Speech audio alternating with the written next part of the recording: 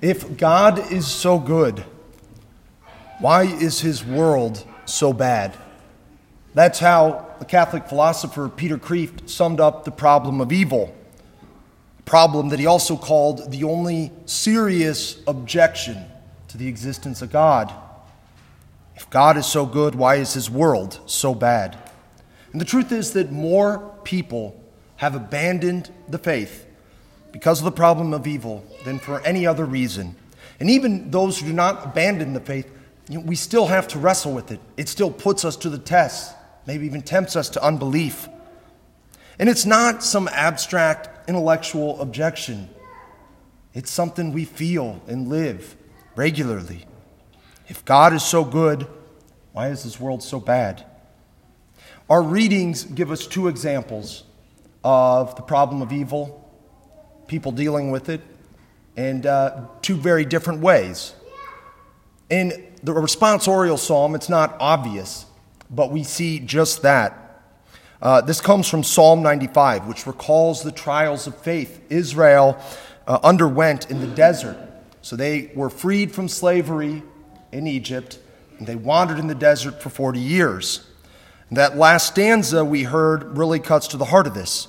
Harden not your hearts, as at Meribah, as in the day of Massah in the desert, where your fathers tempted me. They tested me, though they had seen my works. Meribah and Massah are locations in the desert where the people ran out of water and they lost their faith in God. They hardened their hearts against God. It began with complaining and grumbling and led to rebelling and even accusing God of intending evil for them. And they did all of this, despite having witnessed God bring them out of slavery in Egypt with the 10 plagues, the parting of the Red Sea, all of his continual presence with them. They still complained, grumbled, rebelled, hardened their hearts against him. Meribah and Massah stand as an example of how we are not to respond to the problem of evil. If we respond to the problem of evil with cynicism and doubt towards God and his goodness, it will lead to the loss of faith. The second example of the problem of evil we find in our first reading. We see a much more praiseworthy response from the prophet Habakkuk. Our reading begins with a pretty good articulation of the problem of evil. How long, O Lord? I cry for help, but you do not listen. I cry out violence, but you do not intervene. The prophet sees ruin and misery and destruction, strife and clamorous discord, and the Lord seems aloof, silent, absent. The Lord responds and says, write down the vision clearly so that everybody can read it. The vision still has time, presses on to fulfillment. It will not disappoint. And then the Lord exhorts him, the just one will live by faith. God responds and makes one thing absolutely clear. When he promises something, it will happen. And his promised plan of salvation is unfolding. It was unfolding in Habakkuk's day. It's unfolding in our own. And there's a reason why he permits the evils Habakkuk witnessed and the evils we have witnessed. But we need to trust in him. Habakkuk, for his part, he ultimately accepts the Lord's exhortation to trust in faith, and the prophet counsels us to do the same.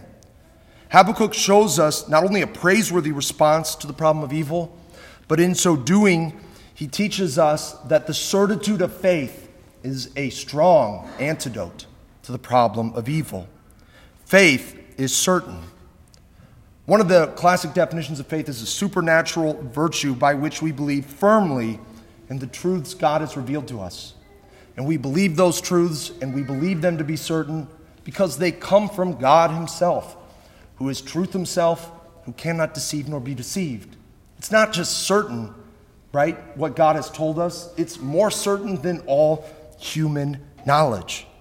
And so if we find ourselves struggling with evil, hardship, suffering, difficulties in this world and in our lives, if we find it difficult to wrap our mind around why God would allow a loved one to pass away, or a friend to struggle with a chronic illness, or maybe ourselves struggle with some illness, the certitude of faith is a rock to cling to.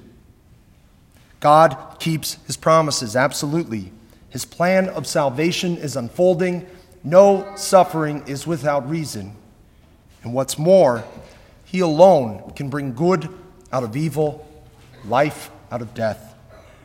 And that last point is important for the dynamic found in Habakkuk of a prophet struggling with the problem of evil and God responding. That plays out in a dramatic way with the cross and resurrection of Jesus Christ. I've said this many times because it's worth repeating. As the Lord hung upon the cross, the world witnessed the gravest injustice ever, the greatest evil ever.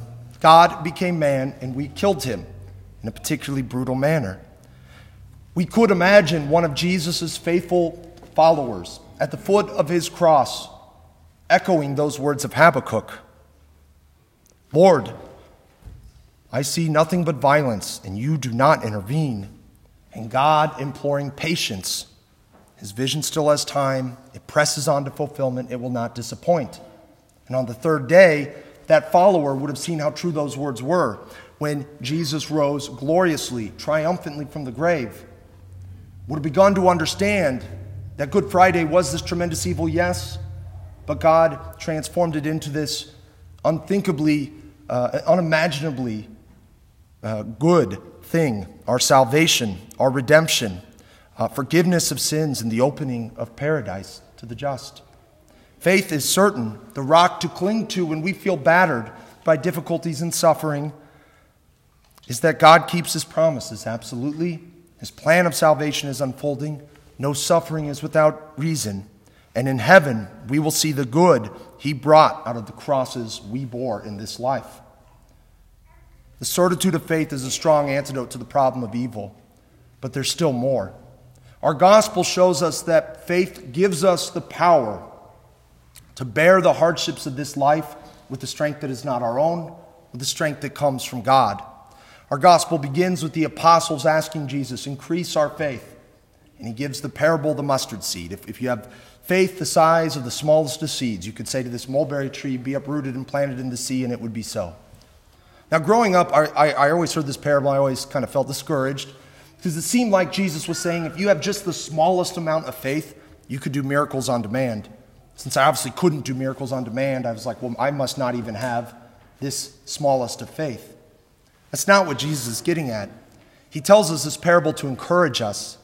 If we have even the smallest amount of faith, God can do great things through us and for us, including giving us the power to bear our hardships. Think of the multiplication of the loaves. Jesus didn't need the 5 loaves and the 2 fish. He could have created it out of nothing if he wanted to. But he took that meager offering and transformed it into something that fed the multitudes. So he can do with us. If we give him this mustard seed of faith, he will give us the power to bear hardships in this life with the strength that comes from God. Because, as we heard in our second reading, we've not been given a spirit of cowardice, but a spirit of power and love and self-control. And unlike the Israelites in the desert, we have the tremendous help of the Holy Spirit to maintain the faith and the love of Christ in our life, even in the midst of difficulties. So when we feel battered by the hardships in life, we cling to this rock of faith because it's certain, because it lets us know that God is real and he keeps his promises and suffering's not in vain, and because it gives us the power to endure these hardships. And so practically what we ought to do is make what's called an act of faith. And it can be as simple as saying, Jesus, I believe, I trust in you. And if even that seems too hard, then echo the words of the apostles. Lord, increase my faith. I believe, help my unbelief. May the Lord increase our faith all the days of our life so that he can make us the saints he created us to be.